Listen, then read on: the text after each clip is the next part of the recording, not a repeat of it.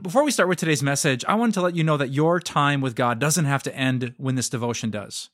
Oh, it's Pastor Mike, by the way.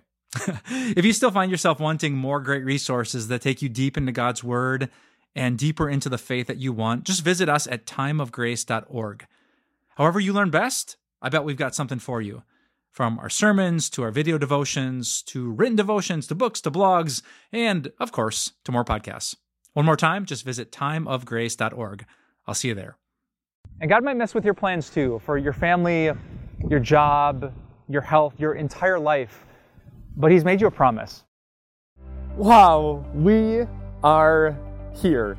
Jesus was here, not around here, but here. Earlier this year, I got to explore Israel. I'm sitting literally in the place where Jesus' feet touched. I saw some amazing places. The old city of Jerusalem, the Garden of Gethsemane, beautiful Nazareth, and the Mount of Beatitudes, Capernaum, on the shores of the Sea of Galilee. And I can't wait to share these video devotions with you. Does God ever mess with your plans? I'm here on the Mediterranean coast at the ancient city of Caesarea, and I plan to have a peaceful day with no wind blowing directly into my microphone. But God sometimes messes with your plans. He did that to the Apostle Paul too. If you've ever read the book of Acts, you might know that Paul was preaching the good news of Jesus, and crazy things were happening. Churches were being started. The last people on earth you'd expect to believe in Jesus are believing. Paul goes back to Jerusalem to bring an offering to the poor, suffering Christians there. And then what happened? Well, God messed with his plans. Paul was arrested for a crime that he didn't commit. And then he was dragged here simply to save his life to Caesarea, where he sat, not for a day or two or a week or two.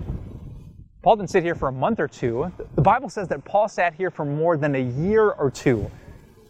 Just sitting in the prime of his preaching ministry, just sitting in a jail cell at Herod's ancient palace here at Caesarea. But when God messes with your plans, it's because He has better plans. You might know that when Paul was arrested, he ended up sailing over the Mediterranean seas and he ended up in Rome.